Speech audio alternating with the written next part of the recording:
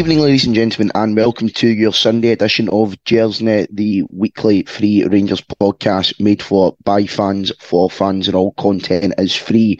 You can obviously get us over at www.gersnet.co.uk for your forum, lots of articles on it, and over on Twitter as well at Gersnet Online, hosted by myself, Craig Ray, this evening. Here to obviously talk about yesterday's victory over St Mirren at Ibrox. Pretty decent game, I thought. Lots of action and lots to talk over. Just before we start though, want to give a little message from our sponsors, and that is Forrest Precision Engineering. They are a subcontract Glasgow-based engineering company who have been a big supporter of Rangers for many years, and we're delighted that they're backing our podcast. You can get them all over at forestprecisioneng.com. And you can also visit the Forrest Precision Executive Lounge, a stunning new hospitality area within the historic main stand.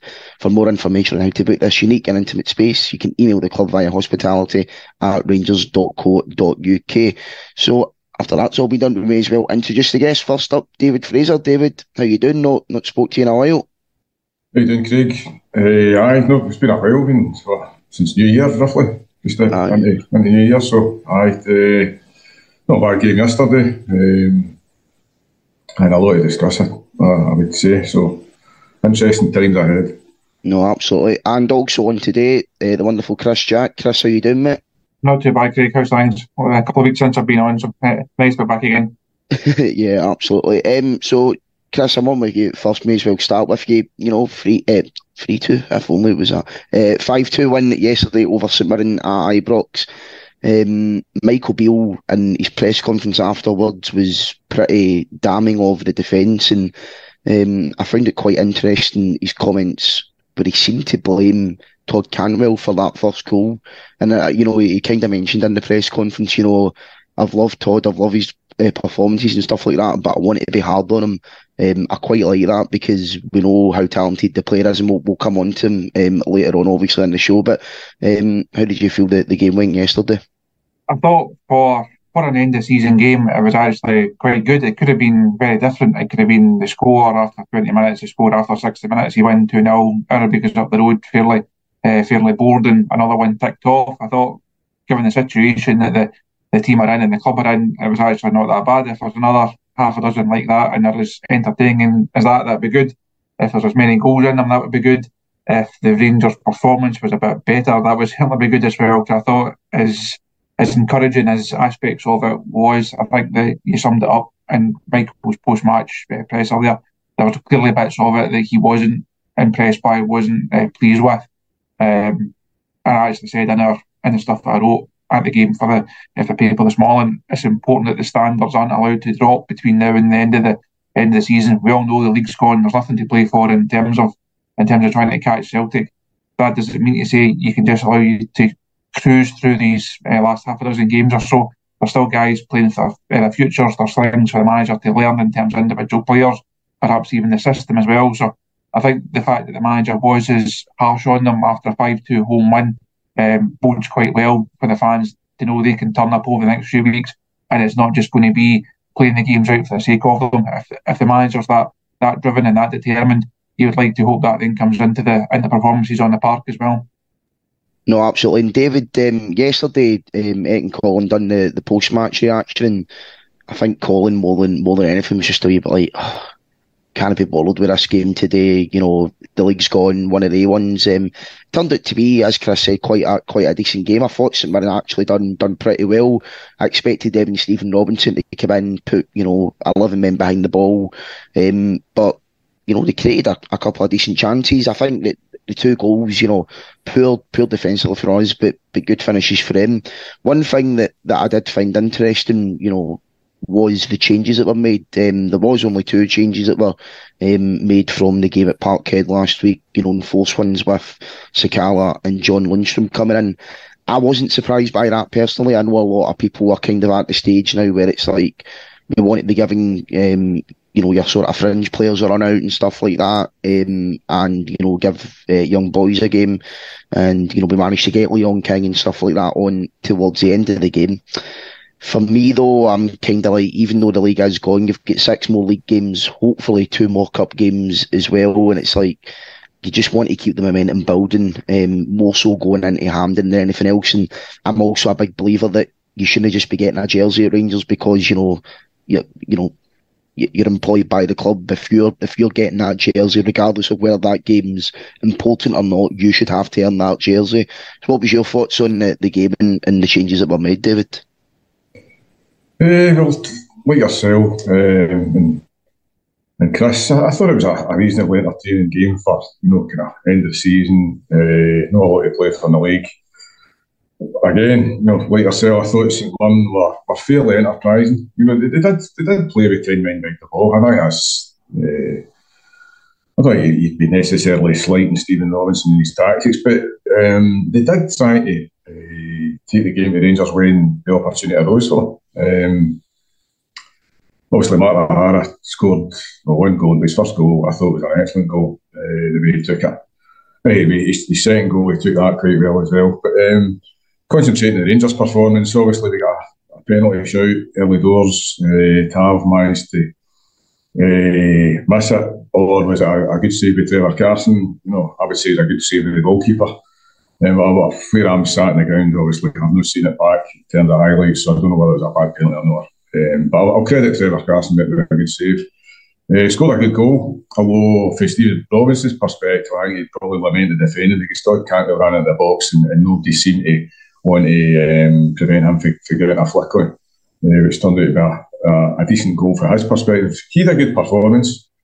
I think Nicola Raskin was decent as well. But Alfredo Morelos was pretty tidy. John Stewart obviously came on the side in the last couple of games. He didn't do that badly. I think there's some reasonably encouraging signs where he's concerned, but there was the usual kind of foibles where the Rangers side are concerned. I can totally empathise with the manager's comments post match. I thought some of the defending was pretty average, but that's been symptomatic of how Rangers seasons went domestically, Craig. So, and Europe for that matter, in fact. A lot to work on. Certainly, the last 20 minutes were fairly exciting. Obviously, when your equaliser came in, where I'm sat, I'm looking at the Bruno, and I was a bit disheartened, to say the least, with the amount of people that were kind of leaving the ground early. Obviously, missed 3 goals in rapid succession. But look, 3 points, we move on. We do move on indeed. And Chris, David spoke there about the defender. Obviously, we mentioned the manager talking about it yesterday. One guy, just sort of off topic that I wanted to bring up was Ben Davies. I felt yesterday again he wasn't, he didn't really do himself any favours after his obvious errors at Parkhead last week. I'm someone who, all in, probably was a big supporter of Ben Davies coming in initially. He was getting a lot of stick after the League Cup final for losing Kyoto for both goals, but I was kind of, I didn't really go on him that much for it. Got to say, I'm kind of revising that now, going back after his performance last week. And, yesterday's game, it's one of those ones for him where you need to play well after what happened the week before, and I just don't think that he done it, to be honest.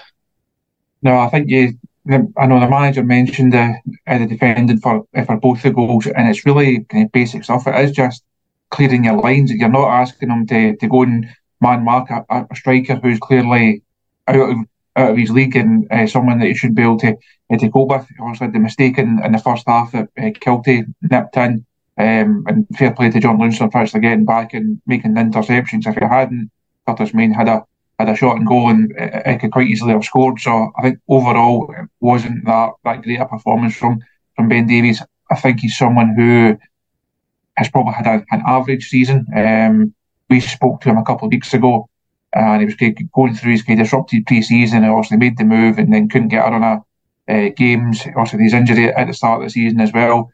And you do have to have, I think, some sympathy for it, but it's not been an easy campaign to come in. A lot of chopping and changing. It's not been easy for him. And he said, well, it will be next season once I've had a few games under my belt this year, had a proper pre-season, bed in with the manager, and then really kick on. I think if you're still sitting at this time next year and you really see that performances haven't improved to the level that you would expect from a £4 million centre half, questions then really need to be asked. So I wouldn't write him off just yet. But I think the fans are maybe entitled to ask for a wee bit better for him, especially when it just comes down to basic stuff. I say it's winning your headers, it's clearing your lines, it's just defending your box. I think at times this season that's something that he's not done well enough. Probably not lived up to expectations enough. No, I completely agree, Chris. And I thought it was quite telling that the manager actually took him off yesterday as well, which, you don't really see, even when you are going to try and win a game, centre-backs being subbed off, especially for Glenn Kamara, and obviously Lundstrom moved back into that position. But we'll try and be a wee bit more positive now. David, need to talk about Todd Cantwell. This guy is slowly becoming an integral part of this team. And for me, he's been brilliant since he came in. I thought last week at Parkhead he was a wee bit anonymous, but I thought all in he played quite decent. He just wasn't really getting those critical touches on the ball. Obviously we're hoping the likes of Tillman and Kent and stuff like that would have been able to, but his goal yesterday, I know you were maybe a wee bit critical of the St Mirren defence, but it was a great flick by him, and then 2 assists in that last goal that he sets up at our field for. I mean, that was just incredible. He's playing well, Craig. How to assess his performance so far? I would say that was probably his best game in the Rangers jersey yesterday. He impacted the game probably. That's in terms of a valid contribution to the overall team and winning a winning match. I think that was obviously maybe his most potent performance in the Rangers jersey thus far. He's obviously playing his way in. He's maybe see a lot of football latterly at Norwich, so he's a bit rusty. Obviously coming into a side like Rangers with the expectation, it's not an easy thing to come in and break into the team and look like a little bit right away, which a lot of fans, now myself, I'm a big guilty of that at times, are looking for a wee bit more than what players can actually provide. So I'll hold my hands up where that's concerned, but I'll caveat that by saying, I would still like to think that somebody like Cantwell, with the ability he's got, he can produce more from a creative perspective. Now you've seen there how he kind of the 5th goal with Arfield. Now there was something I see a club online, I think through the Twitter feed, there was 60 passes before it, and there was a lot of needless ball retention. A lot of people were waxing lyrical about how great a goal it was and saying it was a better goal than Rod Wallace's goal against Dortmund. I don't buy that at all. So shoot that one down in flames. But you obviously seen the intent he had when he burst forward. But dead easy to do it so late in the game against a team that's expending a lot of energy. I'd like to see Todd impose himself in the game when it matters. And you made quite a salient point there.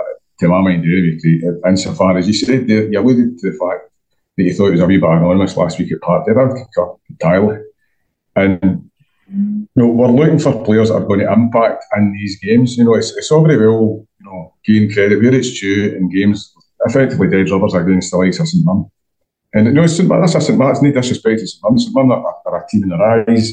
They're obviously got something to play for in terms of a Europa Conference League qualifier. And Stephen Robinson, his name Hug, he's been over the course in Scotland before. He knows how to set a team up and he knows the league. But Cantwell, I think he has to produce more. But I'll reserve judgment on him until next season. Although he's got 2 games against Celtic where he can show, maybe give us a glimpse of what is, potentially to come next season. I'd place that pressure on his shoulders if I was Michael Beale and say, look, let's start to see the real Todd Cantwell. He's been here a couple of months now. He's got his feet under the table, so to speak. He should start to come out his shell. Hopefully he will. That's a few interesting points you've made there, David. I mean, I'm kind of on that as well in terms of, he needs to get numbers. In fairness to him, though, he's got played 10 games in the league this season. He's got 4 assists and 2 goals. And, for me, I don't know how other people feel, but I think if you're a creative player at Rangers, a winger or a number 10, I know Cantwell is kind of like a hybrid of both, sort of. But for me, I'm wanting at least 1 goal contribution every 2 games. I think that's reasonable, kind of where you need to be. If you look at the other side of the city, that's kind of where they are in terms of numbers. And to be fair, in the league anyway, he's got 6 and 10, which is just over that. So it is decent, but I think you're right in terms of he needs to do it against Celtic, because ultimately that's where you're going to be judged in Scotland. But it's definitely been a promising start to his Rangers career. Chris, I don't know if you've seen on Twitter, obviously he's had his celebrations lately, and he likes to team up with Tillman for them. But I've seen a lot of people slag him for making TikToks and doing celebrations and stuff like that. And it's just like, come on, man. I mean, does it really matter? It's like, I don't like this new, it only seems to have happened in the last maybe year or so, where it's like, even that goal yesterday, obviously 60 passes, it was a great goal. Probably do need to agree with David and say it wasn't quite as good as Wallace's against Dortmund, but Celtic fans are like that, or what a trophy that is for Rangers. It's like, Jesus Christ, are you not allowed to celebrate a good goal with your teammates nowadays? What have you made of Cantwell and all that sort of shenanigans as well? Shenanigans, I think that is just Todd Cantwell. I think it was evident when he turned up at his first presser with those red trainer boot things on. I think you get a wee kind of insight of the type of personality that he is. I certainly don't mind players having a bit more about them. I've seen and spoken to enough footballers over the years who don't allow their personality to come through, who give you cliches and boring one-word answers and don't actually show who they are. I think Todd's a really interesting guy. He's really good to speak to. I think if he has that personality off the park, I'm hoping that will come more on the park. He's clearly somebody who's also plays with a bit of confidence.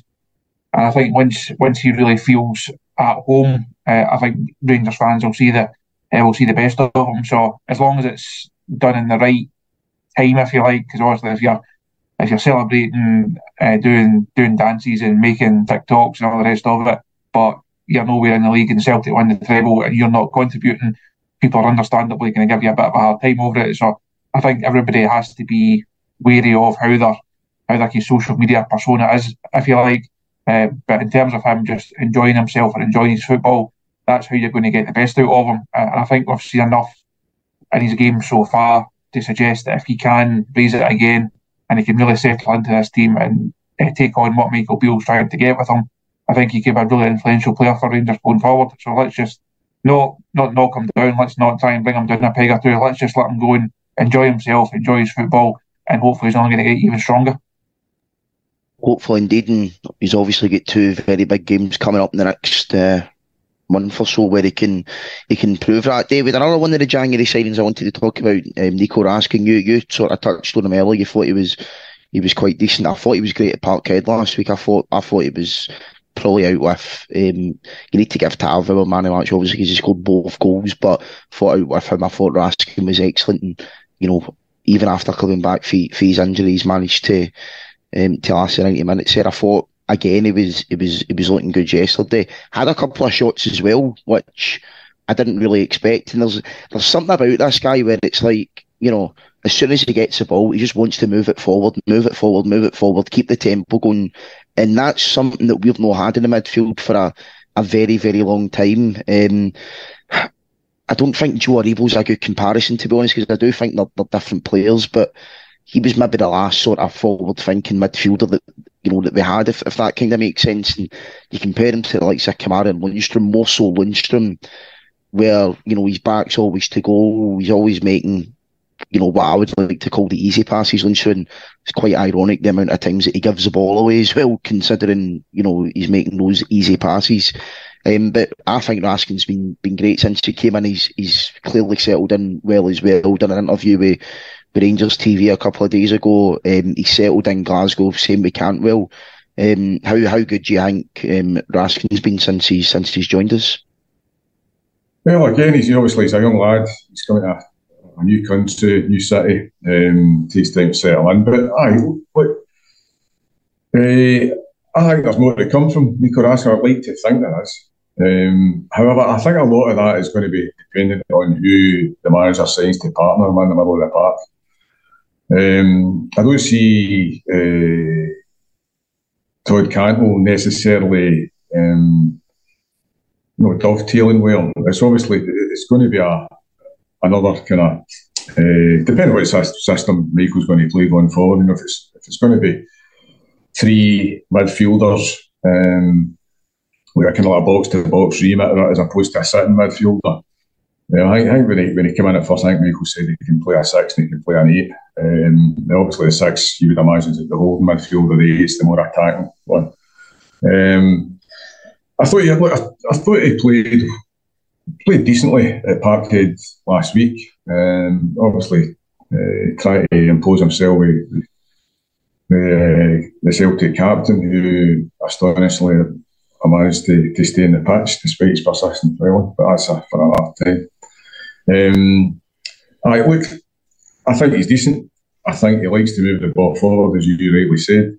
He made a connection with a shot that he had going towards a Broomloan, and I thought the connection he made showed that he's got decent technique. He came over the bar, but he made a very, very solid connection with the ball. Actually, so it's one of those ones where you could see the flight of the ball, and you could tell how well he hit it, albeit it was slightly off target. So, I think there's more to come from him, but I'd be interested to see where the manager sees, or what type of player he sees as to partner him, and how he is deployed going forward, whether it is a 3 or whether he's a kind of, a kind of younger Ryan Jack, for want of a better phrase, performing that role within the team. So, he's did well. He's a young lad, so we can cut him a lot of slack. And I just think there's more to come from it. Again, I repeat myself here, but there's 2 games against Celtic coming up. Obviously, next Sunday's 4:30 kick-off at Tawdry. That's a big game.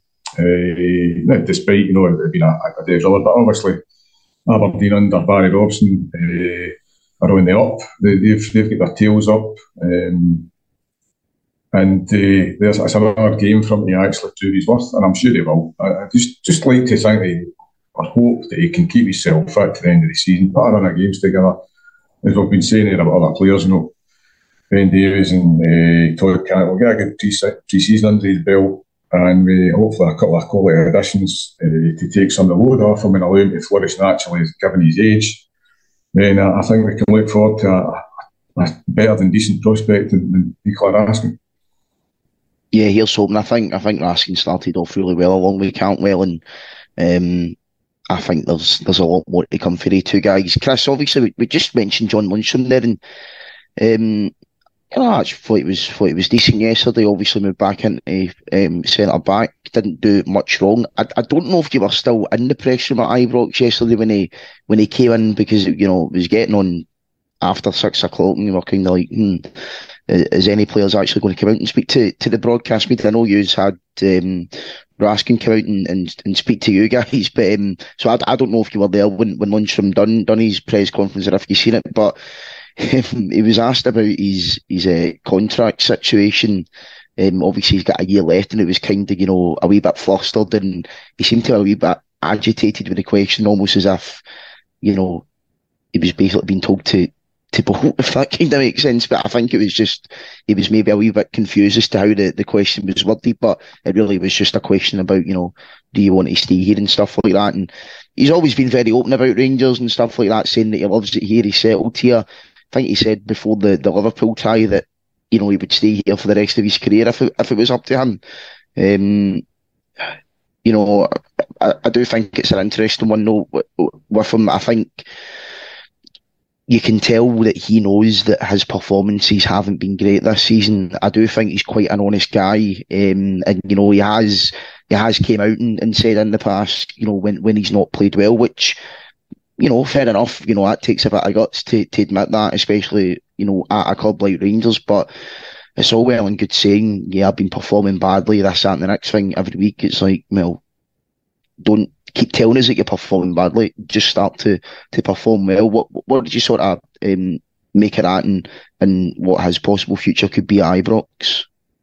I think his future's quite interesting. I was actually away yesterday, so I wasn't in the press room by the time John came in. I see we got Raskin outside and Marco Hara as well. So I actually missed John's presser, but I did hear about his answer to that particular question. In terms of his future, I don't think he's one of the first names on the team sheet next season. I know David was talking there about what else the manager does in terms of the midfield going forward. I think Tillman, if you can sign him, is going to be one of the first names there. Cantwell will play more often than not. Raskin will play more often than not. You'd imagine another midfielder will come in. You're looking at Scott Arfield moving on, Steve Davis moving on, Glenn Kamara being sold just to kind of reinvest some of the funds in there. So there will be more midfielders coming into the club over the course of the summer. And I would think you could probably get someone just as good, if not better, than John Lundstrom. So I think he will have a part to play in the squad. I don't see him. I think he's got quite a long way to go to say, look, I deserve one of those spots. I'm going to play every single week, which is, when you think back 12 months to the Leipzig game and obviously beating Celtic in the semi-final, winning the Scottish Cup. At that stage, it looked as if he'd turned around his Rangers career. He had a shaky start to it. Had really come on. Fans were singing his name. Everybody loved him. And he's almost like gone completely the wrong direction now. And he's become one of the whipping boys for the fans. That people see his name in the team sheet, already puts them in a bad mood because I think it's going to be a bit slow and ponderous. As soon as he makes a mistake, they're on their back.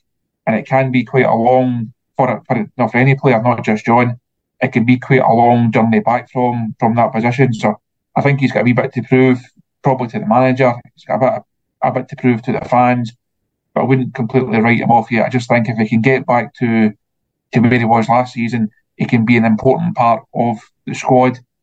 Right now, I just don't see him being one of the kind of integral parts of the team. But that doesn't mean to say he's not got a role to play going forward.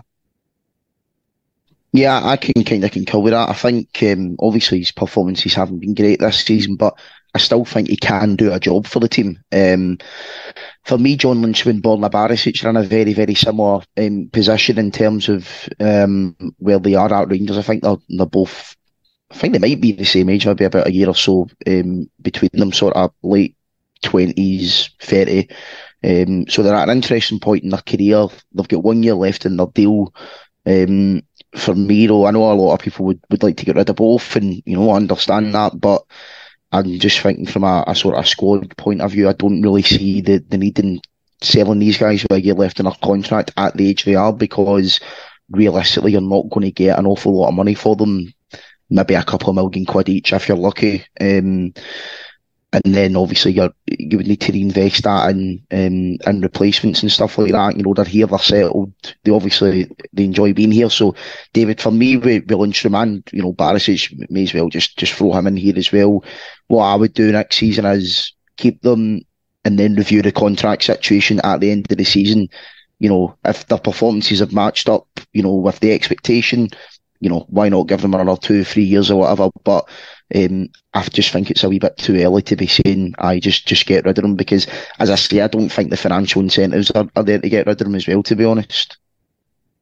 I'll take John Lundstrom first of all.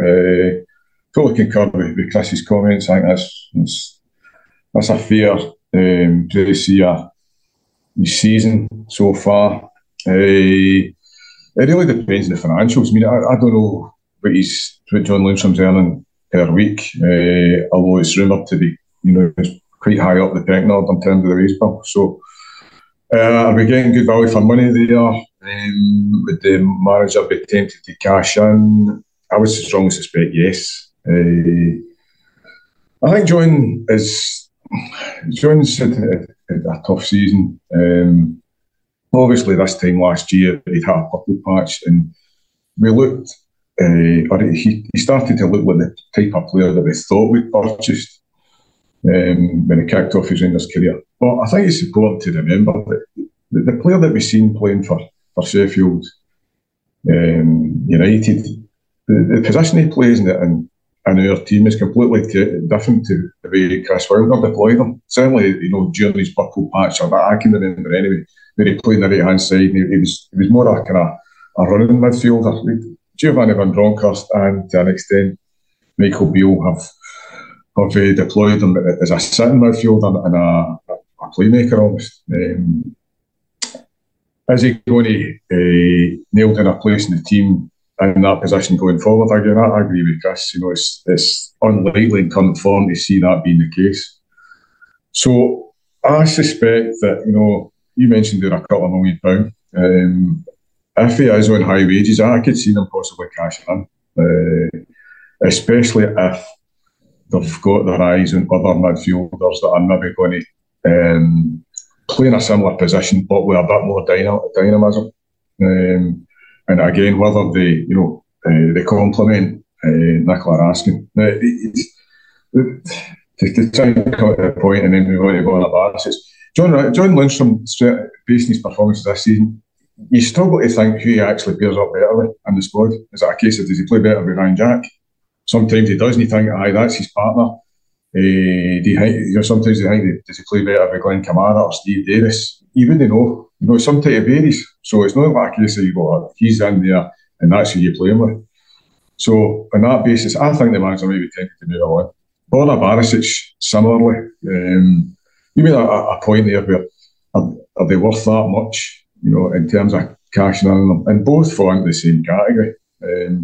Barisic has been here for a number of years. You know what you're going to get with him. Is he a first choice left back going forward? I would possibly say that his time as a first pick Rangers defender is at an end. But you seen yesterday when he put a couple of lovely balls. I mean, I'm preaching to convert here. Everybody that's listening, you two fellas know the story. I mean, Barisic could put the ball on a sixpence. He put one cross into the box just right in front of me, to the left hand side, and nobody attacked it. And it was the type of cross that was begging to be attacked.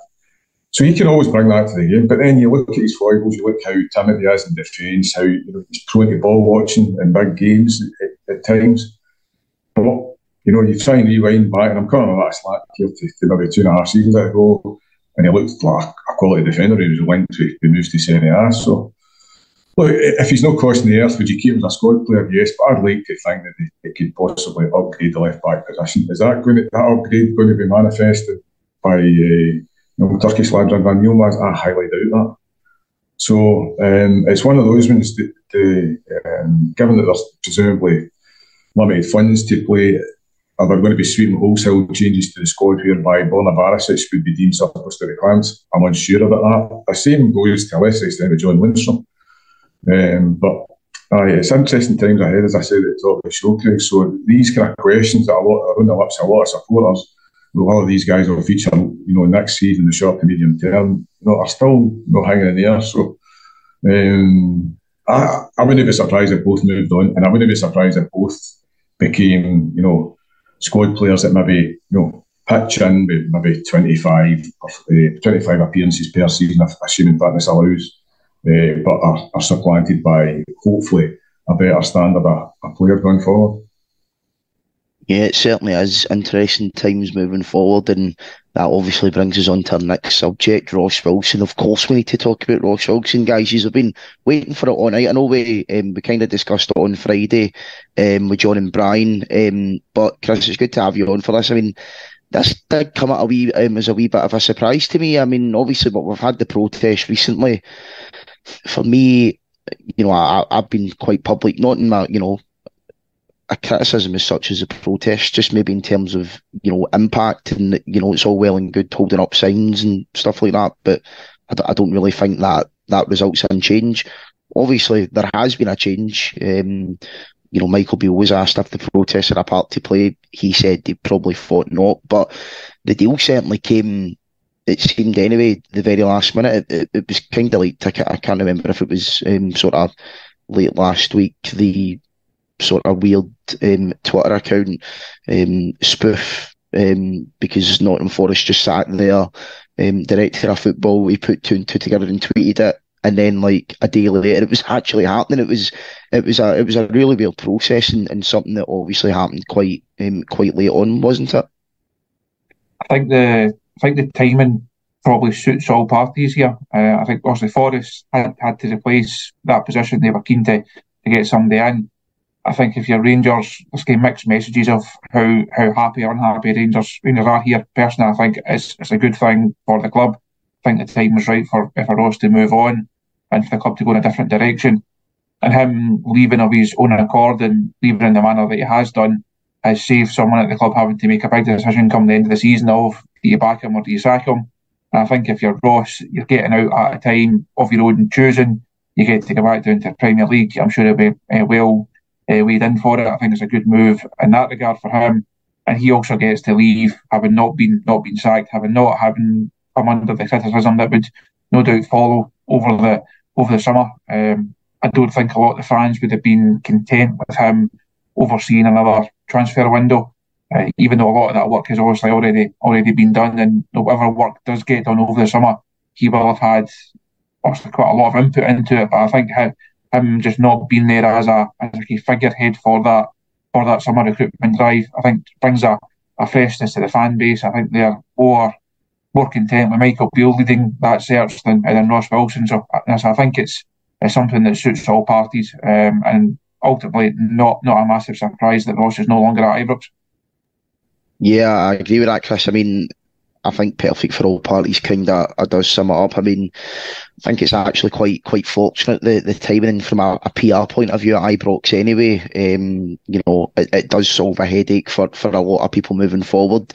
David, we do obviously need to talk about his time, at the club in full. And I wrote an article for the website a few days ago. I don't know if you managed to read it or seen it, but I actually think his time at Ibrox has been a bit of a mixed bag. I think it's very easy for people to turn around and say, he's a failure, he's done this, that and the next thing. Ross Wilson came in late 2019, to basically replace Mark Allen, and compared with where late 2019 to where we are now, we have improved. That is just a fact. I do think though, I kind of, compared Ross Wilson to this group of players where they've got they've had a certain role to play in this club's history where, yes, they've done well to sort of get us back to, winning trophies, regularly challenging for things again. But just because they've done that doesn't mean that they are the people to take us forward in terms of regularly doing that year in, year out. And obviously in terms of individual signings as well, I think people are quite, too harsh to judge some people and call them failures. It seems to me like the bar is so high for a lot of people in terms of what you deem a success. Every signing that you make isn't going to end up making 250 appearances for the club, score 100 goals and, do this, that, and the next thing. Football, especially nowadays, it's won with squads. You look at Celtic, they've got a squad of, 25, 30 quality players, and you need these guys to win leagues. And, three people that Ross Wilson brought in that are, always think maybe the jury's out for a lot of people is Roof Haji and Cedric Eaton.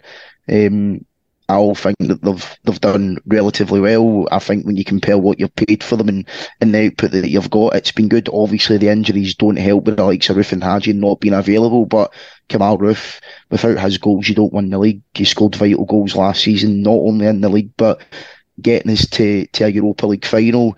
And even this season, he's not played, but he came on against Aberdeen and he scores a goal that gets you to a League Cup final. That pays back his transfer fee, kind of similar with Yanis Hadji, the assist that he's made, and Cedric Keaton as well. He scored vital goals, and it seemed he only scored against Motherwell, but they were vital goals at the same time that without them, you probably don't win the league. And we also got our money back for Cedric Keaton, so it's kind of like we've got 3 goals. Do you know what I mean? So how can people deem that a failure? Look, the recruitment this season, more so in last January as well, has been awful. There's no getting away for that. More so this summer, some of the signings, and the output that they've had's just not been good enough. And I do think it was the right time to move on. But what do you think your overall thoughts are on Ross's time at Ibrox and where we go from here? Well, like yourselves, I think it's been a mixed bag. I was surprised at I'm moving on. Did he jump before he was pushed? That's probably the case. Or maybe it wasn't a case of that. Maybe it was a case of he just didn't take too kindly to the kind of consecutive criticism that he received, and a lot of it was pretty personal. And I mean,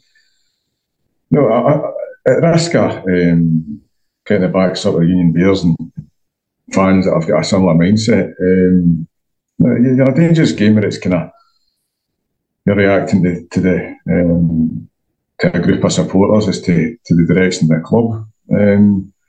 But no, look, to try and take in Connor's record, I mean, he deserved a knighthood for getting rid of Eris Gresner. He sharped him out the door, sharpish. He kind of, any doubts that fans might have had because he's maybe his background at being at Huddersfield, and then obviously, a lot of Southampton fans thought his record was maybe patchy or checkered in terms of wheeling and dealing. And he came in and Greg guys out the door quickly. They thought, here's a guy that maybe is pretty decent at his job. Like you, I think he's made some good signings. Like you, I think he's been severely hampered by the last couple of transfer windows. The summer one and obviously last January in particular, but a high risk, high tariff gamble going for Aaron Ramsey. It's a lot of fans, scratched their heads at that one and thought this could be a very good move, or it could blow up in their faces spectacularly, and unfortunately it was a latter. And that seems to have been carried on into the summer transfer window. And I think you kind of briefly alluded towards it. You've got a shelf life. It's like management, and he's been there for just over 4 years. Obviously, the truncated season, the COVID, and our chum's been awarded the league. So, it's a hard one to kind of try and sum up in a couple of minutes talking about it, Ross. Craig. I think it's time to move on. It's time for fresh blood, fresh ideas.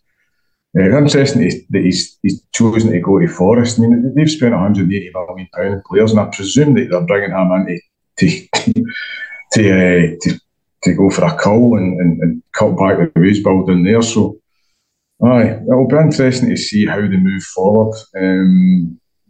What possibly signal a change in how the club's structured. I highly doubt that. I think the director of football, or sporting director, whatever you want to call it, is the modern European model. I think the club have obviously signalled in their strategy that that's the way they see the club being run going forward. So it'll be interesting to see who they're linked with. Obviously, there are a few names bandied about recently. None of them, I'll be brutally frank, none of them enthuse me, especially ex-players that have been linked to it. It's when your resources are as scarce, or not so much scarcity of it. You make a valid point. You can't hit every single signing can't be a success, but the pressures to avoid excessive slippage in Rangers circumstances are all the greater. So I think if we make the next transfer window a successful one that bears fruit on the part and takes us forward as a team. It's dead easy. Rewind back to last summer, people were waxing lyrical saying the squads are the greatest, are the best it's been. And you're thinking, I thought at the time, people are basing that on, because a lot of the signs I've done the hand in the part to suggest that is actually the case. It may well be, bringing players off the bench, the strongest bench it's ever been on paper, but we actually see what's actually taking place in the park. Is it the strongest bench it's ever taken? Been read out in the team lines in the last few years. I would debate that. So, it's all down to the club to move forward. We can't make the same mistakes that would seem to be manifest in the last couple of transfer windows. So it's all to do. No, there is all to do indeed, David. And a few interesting points made there. Obviously, I think for me as well, moving forward, what the club do, Chris, and it will be interesting as to what direction the club go in. Obviously, according to Michael Beale, the deals for the summer are pretty much done. But I don't know. I mean, for me, a director of football, as kind of just part of modern football for a lot of elite clubs. The kind of mantra I have, if it's, good enough for, Man City and PSG and Barcelona and whatnot, I don't know why it wouldn't be good enough for Glasgow Rangers. Quite interesting as well, because, for me, I mentioned this in the article I wrote the other day, the days of clubs being moulded in the name and vision of one manager in the main are gone. Ironically, with probably the exception of Celtic at the moment, where you see the way that Postecoglou runs things. He is the director of football. He is the manager. He is clearly the one that's getting these signings done and identifying these players, which, is all well and good. And obviously he has done a great job at Celtic, but, Ange Postecoglou won't be at Celtic forever, whether, Celtic fans like that or not. And there'll probably be a few listening shouting at the telly, but he won't be there forever. And you look at that and say, right, well, as soon as he leaves Celtic, what does Celtic do? I've heard that, apparently John Kennedy's been sort of groomed as some sort of replacement. Can't see that happening. I even think if it was to happen, you've seen how well Kennedy done in the past to show maybe how not to do that. But, I think if you look at us, I think it's good to have a model there where there is continuity, and I think that is the sort of most important thing.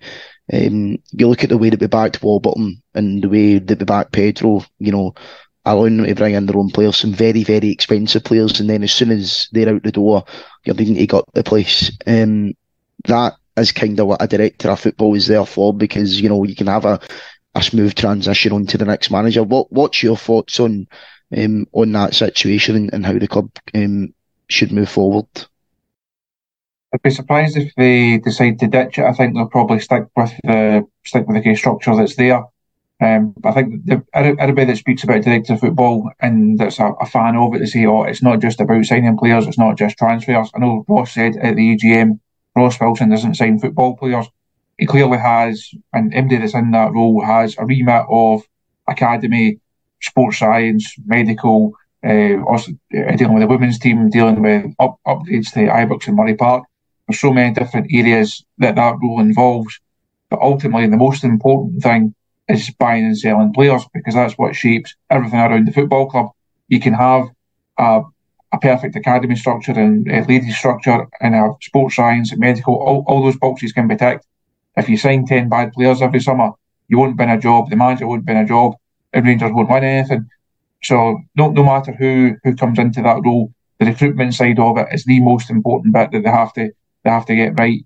I do wonder if there's maybe a scope for splitting the role almost, so you have, also John Park is there at present. If you let John Park and the scouting staff say, right, your responsibility, your main focus obviously is to go and identify players, and you then have somebody else that can then deal with the rest of the aspects of a sporting director role.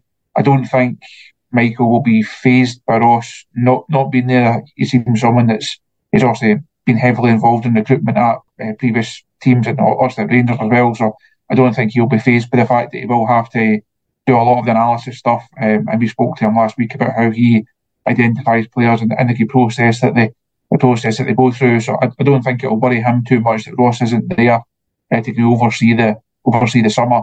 But I think Rangers will look to bring somebody else in, whether it's to do that sporting director role like Ross did it, or whether it is somebody that's got a bit more of an eye on recruitment, or someone that's got a bit more of an eye on the other areas. I do think there's scope for somebody to come in there. And it'll be interesting to see what route they go down, and also who the names in the frame are. David mentioned some earlier on. Also, Christian Nerlinger name was knocked down the other day there. I don't think anybody that's got a previous affiliation, I don't think that's a prerequisite for this. You're looking for the best man for the job, not the best man that once played for Rangers or that grew up a Rangers fan. So I think anybody that's been linked solely for that reason doesn't really float my boat. And it'll be interesting to see if they go down like they have previously, a great English Championship, Premier League style, or if they do like to go a bit more continental, maybe bring in somebody from Europe. So not interesting summer, both on and off the park, as it always is. It always is indeed. David, what do you think Ross Wilson's legacy is going to be Ibrox, because Rangers obviously released a statement last week, and John Bennett said that his legacy is implementing a player trading model and upgrades to the training ground and the women's team and stuff like that. I mean, look, I think it was well known that most of the stuff in the training ground was already underway when Steven Gerrard came in and basically revamped the whole place. So, I do obviously agree that Ross Wilson would have had a part to play in that, but that's maybe cutting it a wee bit. The women's team as well. I mean, we at the pod, we're a big supporter of the women's team and stuff like that. But as Chris said, the biggest thing is recruitment and for Rangers to win trophies. So that isn't a priority for most supporters. The player trading model is one that's came up, and a lot of people have slagged it and laughed at it and stuff like that. But he has implemented that, because it's just a fact, because we've made 2 record player sales under him. Okay, we can talk about not getting enough money for Aribo, or Kent Morelos leaving in freeze and stuff like that, when we probably should have sold them. But it doesn't change the fact that he sold Nathan Patterson, that he sold Calvin Bassey. And I mentioned it the other day. I mean, Ross Wilson wasn't the one that signed Joe Aribo, which means that Ross Wilson was the guy that put the £10 million release clause in Joe Aribo's contract. So the fact that I know we get $6 million up front, that probably will go to £10 million after add-ons and stuff like that eventually. So I think to recoup an entire release clause of a player with 1 year left to go in their deal, I think is pretty decent. And like you said, they managed to sell Eros Grezda as well. So the good thing about that is, which maybe people don't understand, is that Rangers aren't going to be, laughed at, if that kind of makes sense, in the transfer market when we're looking to sell players. Celtic have done it very, very well over the years. I've managed to basically maximise income for players, and I look at even last season managing to get like 13 or 40 million for Christopher Ayer with a year left in his contract, £2.5 million for Ryan Christie with 6 months left in his contract. So Rangers have started to do that, but like I said earlier, I think that we're now into that process now, and just because Ross Wilson's done it before doesn't exactly mean that he's going to be the man to do it, take it forward. What's your thoughts on his legacy? Well, it's difficult to judge. I was going to interject before you, after Chris Davies answered your previous question. I neglected to mention contracts management. You've obviously mentioned it there with Kent and Jack. And Morelos. There's obviously the outsourcing the medical sports science side, which has came into, it's come under a wee bit of scrutiny online with regards to the injuries and what have you, which seemed to be a bit of a departure for Steven Gerrard's time. But do we look at that and immediately point the finger at Ross Wilson? It's unfair to do so, because it's pure speculation that we're working on. I mean, we're not obviously party to what goes on in boardroom meetings. We don't see the minutes of meetings to actually see what's been agreed and what is Ross's actual remit on a granular level. So it's difficult to judge, Craig. But as a lay person who's picking up the likes of Chris's newspaper or listening to us what are on and talk nonsense on a Sunday evening, your good self and your opinion apart, Chris, because you're obviously a pro. It's a hard one. You make good points there when you refer to selling Calvin Bassey and Nathan Patterson for record fees. There's no two ways about that. He's done that, and that's what he was charged with doing as part of the sporting director remit. To make the investment in the academy bear fruit. I think we've got something like 11 to 12 million pound up front for Everton. The add-ons will go to 16. Assuming that nothing goes awry with that. And obviously, similarly with Calvin Bassey, an up-front fee, depending on where you get your information, whether it was all paid up front by Ajax or whether it was in instalments. He deserves credit for that. The current chairman, John Bennett, and his previous role as a vice chairman, made a comment about that in the aftermath of the Champions League early showings. And it's irrefutable But there is that other side of it where you're thinking, has he been a success over the piece? It's an exacting environment, working for the old firm. And you can't, there's not a lot of latitude to get a lot wrong. It just seems that of late, that especially, and I harken back, and I'm repeating myself here, so I apologise to the listeners in advance here, but the net spend in the summer transfer window, to not actually have any return for that, on the park, that's put fans, obviously, it gets their backs up. You think that, legitimately, there's question marks hanging over Radvan Yilmaz, but we're wondering whether, did Giovanni Van Bronckhorst sign him? Did he sanction his signing, or was it a case of someone else signed him and he just went along it? He's obviously been injured since October. He came into the side briefly. Didn't look, he wasn't ripping up any trees, but he could obviously, he can make allowances for the young lad. But fans are starting to think, if we've got two managers here that don't rate Radvan Yilmaz, do we possibly see him return to Turkey in the summer, or whether it's in loan, or whether they decide to cut our losses on him and sell him back to whoever's an interested party or whatever. So that that builds up, and then like Ben Davies's recent performances in big games that matter. It's like a compound interest situation. You look at Ravi McTominay earlier in the programme. I thought he came on and it looked reasonably bright yesterday. I might sound a bit perverse, but all these things where you're not seeing a return on the park. It's just a hard situation that we find ourselves in. That we seem to have spent a kind of an amazing amount of money, and then going to the Champions League groups, which, were we ever going to get the type of results that we ended up getting with the spend that we had and the squad that we had in situ? All these things all,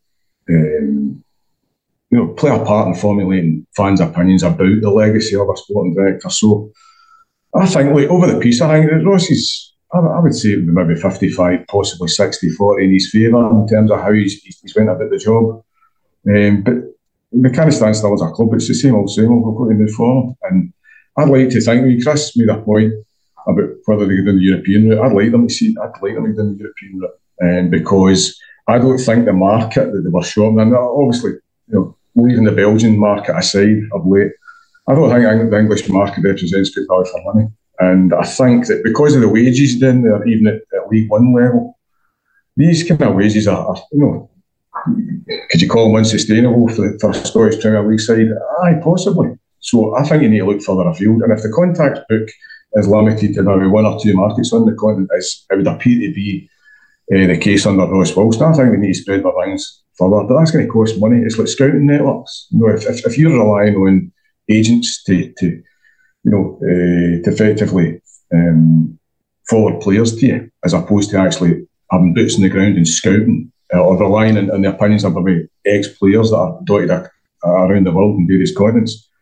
It's a money thing, Craig, but we need to get better. It's just as simple as that. We can't allow Celtic, given how well they've been run of late, especially with the financial jump that they're going to get again, we can't allow them to get any further ahead of us, and that obviously makes the structures and the pressures more exacting on the board and whoever they decide to hire to replace us. Yeah, I think not standing still is probably the best way to describe it. I think as well, to be honest, in terms of possible new director of football, I agree with you. A continental route's probably the best way, and I think you can probably have a best of both worlds where you've already got a guy in there in Michael Beale who knows the English market, anyway. So it kind of seems counterproductive having another guy in as to oversee that who also knows the English market. So I think the continental route, would be best, and obviously having a look at players further afield, maybe even further afield from Europe. Don't see any problem in that, because there's definitely value for money to be had. Lastly then, Chris, just wanted to touch on the recruitment for the summer. We mentioned it earlier briefly. Michael Beale says that, most of it's already done. Kind of get a feel, I know what the priority positions are, but at the same time, we can sit here and say that Scott Arfield and Alan McGregor and all that won't be here next season. We don't know that, because you look at that, we were saying the exact same last season, and Scott Arfield, he scored a great goal. People might disagree with me on this, but I don't see any issue with keeping Arfield for another season to contribute. I think he's actually probably contributed more this season, more so in the first half of the season than we expected him to. But he's good for a goal. He's fit. He's available pretty much 100% of the time, never injured. He's great to have around. He wouldn't cost a lot in wages as well. So for him anyway, I don't see any harm in giving him another year. But for you moving forward, what positions are a priority next season? I think just to pick up on that, Craig, if you look at the out of contract ones, obviously Kent and Morelos are probably exceptions to it, but the older ones, we all assume that McGregor will retire. That then leaves you like Arfield, Davis, and Ryan Jack. I think it'd be a mistake to get rid of all of them in the one go, because you do need to have guys in the squad that know the standards, that know the club, that know Scottish football. And if you're going to go and bring in potentially 8, 10, maybe even 12 new signings, you need guys in the squad that can put an arm around somebody and just guide them through that those first few months. And having guys with that experience and that knowledge is going to be invaluable for Rangers going forward. So I think there's like a balancing act between, yes, you want to revamp the squad, you want to bring fresh legs and new ideas and new faces into it, but you can't just say, right, there's 15 players off you pop and bring in 15 to replace them. I think there's a balancing act for the manager there. In terms of what else needs done, goalkeepers are obviously a priority, and that's something that will need to be addressed.